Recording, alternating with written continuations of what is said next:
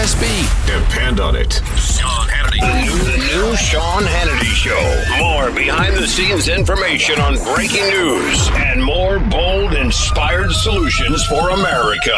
Now it's time for Jamie Dupree, the most connected man in D.C. on the Sean Hannity Show. All right, he's the most connected man in Washington, D.C. Did you miss me yesterday? Of course I did. I hope you feel better. Yesterday I had a tough voice. Horrible. I don't know what I had. I really doesn't work too good in radio. Even yes. my wife said, it doesn't make sense what you're explaining. I'm like, it doesn't, but I feel horrible. All right, so we got this Confederate flag issue. I keep arguing, well, the Democrats are the ones that put it on the State House in South Carolina. Fritz Hollings in 1962, he served in the Senate. But putting that aside, has it at all become a Hillary issue? You've got Bill Clinton's 1992 Confederate flag campaign button. You got Bill Clinton signed a law honoring the Confederate flag while governor. His country, that was 87, wasn't it? No, 86. I mean, it's been out there, but I think more than anything, the reason it got focused on Republican candidates for president this weekend was the way that they answered it at first. It was, sort of an unsure footing kind of answer from all except really Jeb Bush. Jeb Bush had been in a situation when he was governor in Florida that he took the Confederate battle flag down, and so he was able to simply say, basically, I did that back in 2001. I mean, I think more than anything, to me, what was interesting was watching yesterday after Nikki Haley, the governor of South Carolina, made her announcement that the Republican hierarchy, the Republican leadership, the National Party, everybody was ready and had made the decision over the weekend, evidently, to follow in her move to pull that flag down from the grounds of the state capitol. And so, I didn't sense... Well, listen, I'm just sensing that the Democrats put it up. To me, it ought to be at least some historical context and significance here, and it is of significance. As the Democrats put it up, it's their problem. But let me go further, because you got Bill Clinton, you got a Confederate flag button has surfaced from her 2008 campaign. This is when she was battling Barack Obama. Gateway Pundit has up two buttons, and I'm trying to confirm them now. Arkansas travelers in support of Hillary Clinton for president, with the stars and bars in the background. The second one reads, Alabama supports Hillary Rodham for Clinton for president, 2008, with a picture of Hillary next to the Confederate flag. And my only point is, you look at the history, Bill Clinton signed a law honoring the flag. He went to a country club that banned black people at the time, and she's been mum on her husband's 1992 Confederate flag campaign button as well. Well, I would say that we'd like to ask her about a lot of things, but the reporters are not allowed to. She's doing an event right now.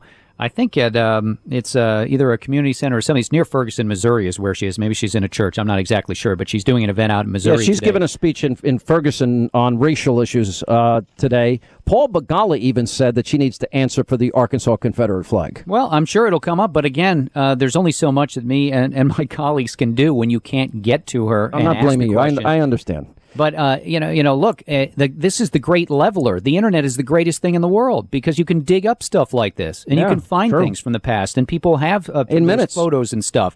And so it'll all come out. And it won't surprise me one bit for there to be Confederate emblem stuff from both parties over the last 25 years. For whatever variety of reasons, it's become, I remember I went to college in Florida. And in 1981, in my freshman dorm, there were two brothers who showed up with a black Maverick that they drove up, and it was flat black painted, and it had a Confederate flag painted on the roof. Now, that didn't really raise too much of a ruckus back then, but I would bet if they showed up now in that at a college campus, it would create a ruckus at this point in time. So, yeah, the pendulum has swung. Things have changed a little. And we've seen that in the... But you know as well as I do, you've been in Atlanta enough to know, as I do, and that New York, D.C., L.A., San Francisco have an opinion about Southerners that is so out of whack from reality. Isn't that true? And that there are good people on both sides of this debate. Oh, sure there are. But I would say this, I think, and I found this when I went to school in the South, was that people said stuff and did stuff along racial lines and with Confederate emblems and more that I think they were just trying to see what I would do and how I would react. I had a roommate that nearly threw me out the window when I argued with him over the point of whether Washington, D.C. was south of the Mason-Dixon line. He thought it was not.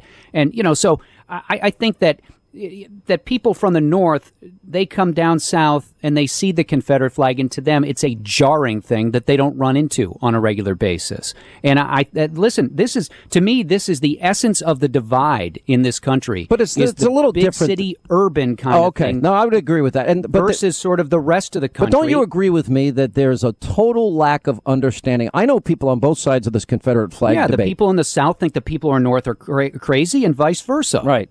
Right. And I remember when Zell Miller, he brought up the issue of the flag 15 years ago, or longer than that, 25 years ago. It was a long time ago, and I was there as that debate was going on, so I know both sides' positions really well. All right, moving on. Did you see that Trump is now in second place in New Hampshire in a poll that came out? I did see that, though I have to say I found it a little hard to believe that Rand Paul had slipped all the way to 4% in New Hampshire. I'm trying not to focus too much on polling numbers, but that one seemed to me to be a bit of an outlier.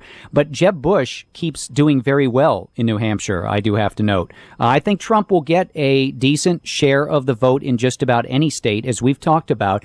He may become sort of the focus for some on the Republican side, as sort of he's not the politician. He's the guy who's going to speak straight. He's the guy who's not going to listen to these other politicians. He's going to remind them of where they've gone wrong. Is that going to be enough to keep him up in the upper levels? I'm not sure about that.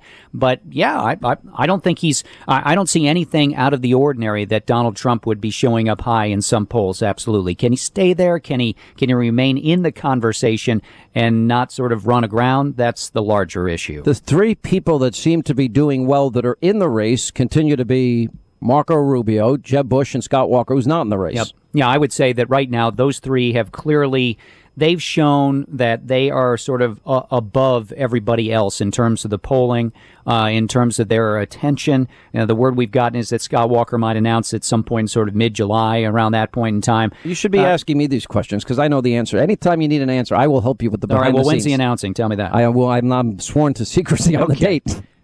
July, though, is a pretty good approximation. I would say you're correct? A pretty smart guy. Yeah, okay, yeah. But I think that those three are sort of being looked at by many Republicans, and especially in the Congress, as like the three to watch at this point in time. I will have to say, from watching Rubio last week and Jeb and Walker in their D.C. appearance, Rubio, to me, he's got a good message, but he still needs to give that speech about 8 million times. It doesn't seem to roll off his tongue as well as Scott Walker's remarks roll off of his. And Jeb Bush, obviously, I think had a very good last week, and we'll see whether or not he can continue that type of momentum. No. All right. One person that keeps getting more news, surprisingly, day in and day out, is Bernie Sanders. Yeah, and he was, and I thought it was interesting today after we had the vote on the fast track trade bill in the Senate today, who was one of the first people to stand up on the floor of the Senate and say something afterward, but Bernie Sanders. And I definitely have noted in the last few weeks he has taken a much higher profile role in his job as a senator. I mean, he was always sort of around, but you didn't see him on the floor that much making statements or holding news conferences. He's definitely stepped up that. And I think, we've discussed this. He certainly has become the focus on the Democratic side. He seems to have taken over all of this call for Elizabeth Warren to run. Oh, yeah. He seems to have won over that support in Democratic circles. And as of now, Martin O'Malley doesn't really seem to exist. There's lots of stories about, Sanders is going to Iowa and he had big crowds there and he had big turnout in New Hampshire and more. And he seems to be the one who's been able to sort of bring together some of the, I'm not sure I really want to vote for Hillary kind of vote. On the other hand, then you do get polling, like there was another poll out today from, I think it was Wall Street Journal, NBC poll that showed Hillary Clinton very strong and defeating, if I remember correctly, just about every Republican. But again, it's way too early to be taking those things seriously. But it still seems like, despite all of the flack that she's been under, that she's still very strong in the Democratic I've said race. this from the beginning. I think she starts out with 47% of the American vote. And I think that goes back to where the divide is. Democratic strategist Maria Cardona actually posed the idea Sunday that Hillary Clinton could lose Iowa and New Hampshire to Bernie Sanders. And she's a self-described Clinton supporter. She said it on This Week. That to me was a stunning statement. It seems like they're trying to lower expectations already. Well, I think that Bernie Sanders is going to run into big problems with his party registration in New Hampshire. I would say look for that as a big point of contention. Yeah, mm-hmm. I really think so. Because, look, he's not registered as a Democrat. I mean, he's not.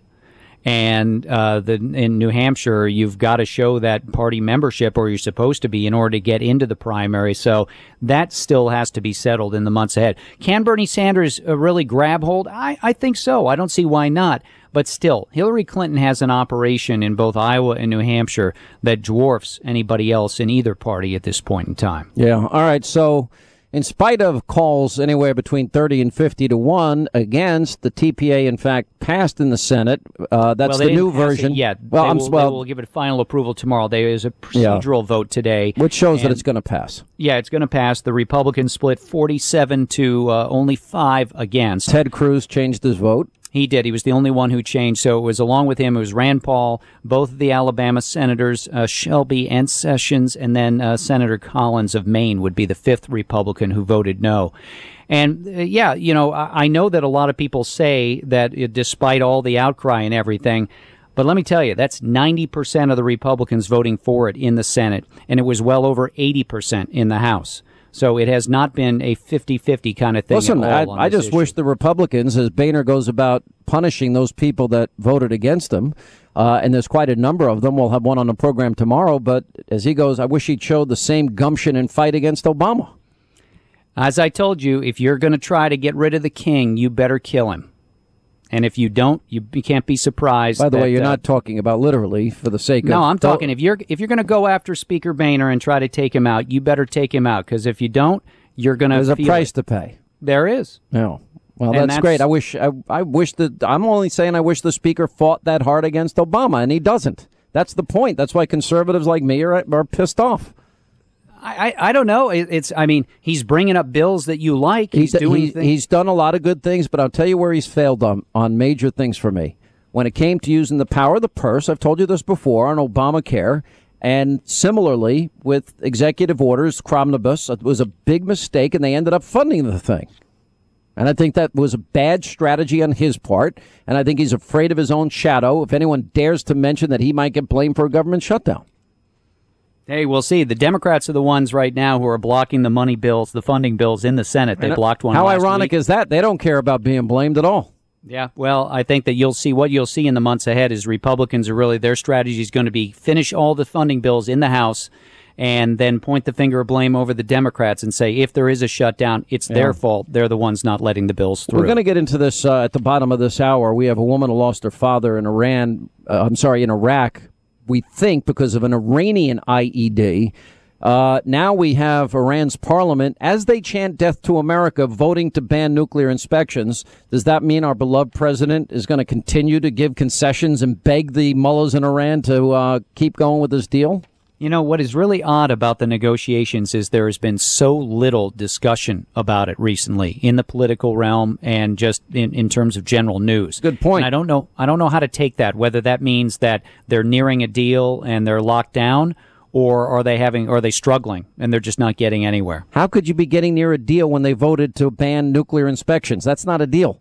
Yeah, that would not sound like a deal to me. Chanting death to America doesn't sound like people we should be dealing with, does it? I think we've heard that from them before, yes. Yeah, good point. All right, Jamie, thank you. See you, Sean. All right, 800-941-SEAN. You want to be a part of the program. We'll get back to our top story about the Confederate flag and Obama using the N-word at the top of the hour. Hey, listen, if you're like me, don't you hate getting ripped off? You go to an ATM machine, they charge you $3 to get your money out.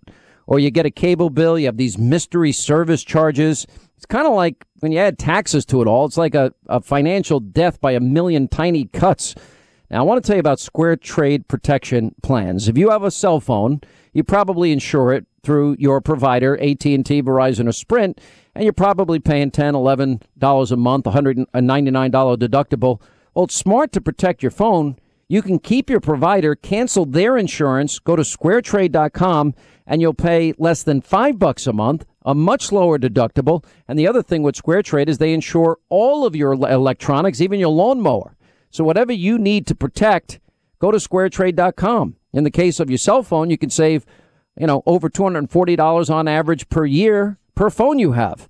So stop overpaying for phone insurance. Go to squaretrade.com and save hundreds. Squaretrade.com, and you can insure your phone and all your electronic appliances and your lawnmower. Squaretrade.com. We'll continue.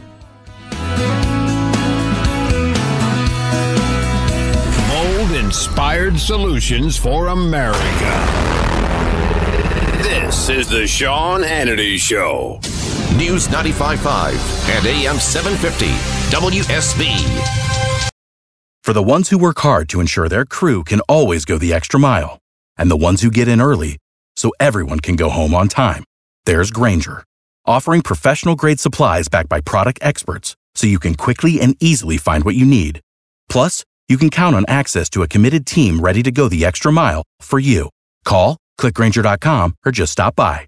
Grainger, for the ones who get it done.